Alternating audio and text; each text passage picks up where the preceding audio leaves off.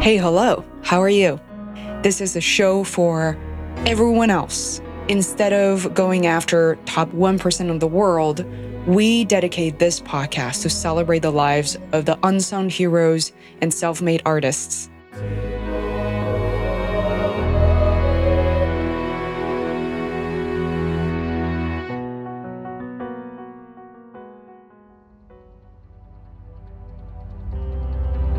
Hi there, this is Fei Wu, and I'm the host for this podcast called The Face World. On February 5th, 2019, we celebrated the Chinese New Year, also known as the Year of the Pig. This is going to be a colorful and, dare I say, delicious episode. Nearly 200 episodes of the Face World podcast have been released, and we've spent a good amount of time talking about China, because that's where I grew up, but we've yet covered any topics on traditions, myths, taboo, superstitions. Instead of going right back to the docuseries minis and regular interview episodes, I thought today is an opportunity for us to have a quick chat about the Chinese New Year. Happy New Year, 新年快乐. That's how we say it in Mandarin Chinese. The Chinese New Year celebration is not quite over for people living in China because it's a 7-day celebration.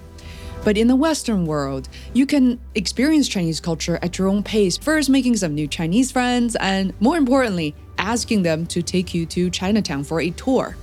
If not, please do pay a visit by yourself or with your friends and loved ones. It's quite an experience. You may even get to see the lion dance or kung fu demonstration. The good news is that there are Chinatowns everywhere in the world. Even in small cities in the US, you can almost definitely find a Chinese community. I once lived in Scottsdale, Arizona for a client project for about 7 months. My mom came to visit me from China for a while, and we ended up finding a thriving Chinese community there. Chinese New Year, also known as Spring Festival or Lunar New Year, is the grandest festival in China, with a 7-day long holiday for everybody. In certain parts of China, people could celebrate the New Year for up to 2 weeks. It's also the busiest travel season anywhere in China. Imagine for a second, when the majority of the population, 1.3 billion people, are going to be on the road, in the air. For Chinese people, Chinese New Year is just like Thanksgiving and Christmas in the US, and it's an opportunity, and could be the only opportunity for some people who live and work away from their family to actually go home. Here are some quick facts you can brag to your friends. The pig is the 12th of all the zodiac animals. I found some interesting information in English on ChineseNewYear.net, and here I would like to share just some bits and pieces with you. According to one myth, the Jade Emperor said the order of these animals will be decided by the order in which they arrive to his party, and pig was late because he overslept. Another story says that a wolf destroyed his house, and he had to rebuild his home before he could set off. When he arrived, he was the last one and could only take the 12th place. The pig is also associated with the earthly branch and the hours 9 to 11 p.m. at night. In terms of yin and yang, the pig is yin. In Chinese culture, pigs are the symbol of wealth. Their chubby faces and big ears are signs of fortune as well. Pigs have a beautiful personality and are blessed with good fortune in life. So the recent years of the pigs are 1935, 47, 59, 71, 83, all the way up to the most recent year being this year, 2019. And as you can hear or see from what I'm describing, it's every 12 years because, again, there are 12 zodiac animals. As for me, my element is not just about being in the year 1983, which makes me a pig, but I also have a special element associated with the year I was born as a pig, which is water. These pigs, with this very special water element, are responsible and serious. They are full of ideas, but are easily influenced by others. In relationships, this is a good thing because they listen and communicate well with their friends and family. They have good fortune and will retire with ample savings. I like that. I couldn't help taking a look at my late father's zodiac.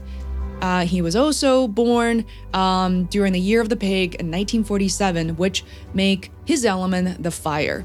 These pigs are very dependent on other people. If they focus on a specific skill, they can build a solid foundation for their career. They're good with money too and have nothing to worry about in that aspect. They're pretty popular and get along well with everyone. However, romantic relationships are rockier. I think that was all very, very true for my dad. Next, I want to talk about Chinese New Year back in the day versus today. I had the pleasure to really experience what it was like way before the digital age. Between the age of 6 and 10, I remember the Chinese New Year being the most joyful time of the year for me as a kid. We're talking about the late 80s and early 90s. My entire family living in Beijing would come together. It meant that most members of my mom's side of the family would be there. And my dad was Cantonese and his family lived quite far away. So he would just tag along and join me and my mom. I had 3 cousins at the time. One was a few years older and the other 2 are just around my age. They were all boys, so we're talking about fun times and disastrous times depending on the year. Making fresh dumplings was a must. Similar to Jewish families and making stuffed cabbage together, we made dumplings. Because there were always so many family members involved, we had several fillings for the dumplings. My favorite one being the shrimp, chive, and pork version. If you visit faceworld.com/CNY, which stands for Chinese New Year, CNY, I will list a super simple recipe there. You can control the portions of the ingredients mentioned just now, adding 1 to 2 eggs, season with salt and pepper, and you're pretty much done. Personally, I've always loved more veggies and seafood than meat. Pork makes it especially delicious, and you don't even need that much of it. As for the dumpling wrappers, they're available at most of your local grocery stores and not just at the Chinese groceries. In fact, I found them at Target. You most likely wouldn't imagine that we kids drank every year during the Chinese New Year. Very special. Coca-Cola and Sprite. Yes, as crazy as it sounds, we inhaled them down our throats, and we were really proud of it. They were great companions for dumplings and part of our New Year memories. I invented a particularly popular new drink, which was to combine Coke, 50% Coke and 50% Sprite together. My cousins went crazy for it, and we never stopped mixing drinks.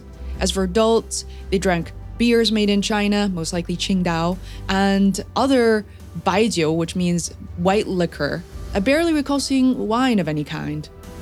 Well, today, the Chinese New Year celebrations has changed quite a bit for people living in the city because of traffic and endless entertainments offered right around them. People tend to gather less as a large family, or they would change the dates around so it's more convenient and manageable around everybody's schedule.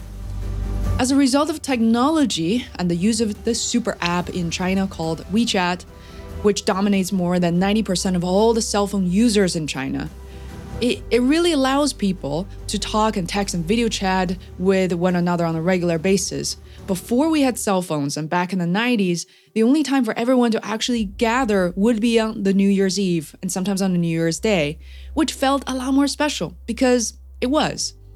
People's enthusiasm for the Chinese New Year really changed dramatically too, and is also reflected in the China's most watched annual television show on Chinese Lunar New Year's Eve. The show remains to be a live show, except that you can now stream it and watch it later pretty much anytime you want.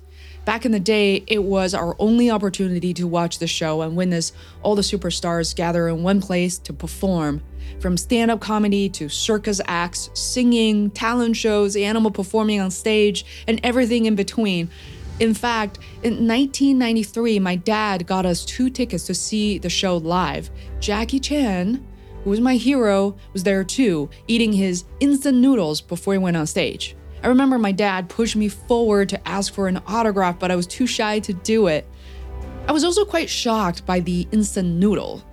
Because not just Jackie Chan, but all the other mainland Hong Kong actors and movie stars were eating less than average food behind the stage. And it was shocking to see the hard work that people had to do. Rehearsals for these shows typically run for weeks and oftentimes months. With that said, the 2019's Chinese New Year show had more viewers than before, according to Xinhua Net.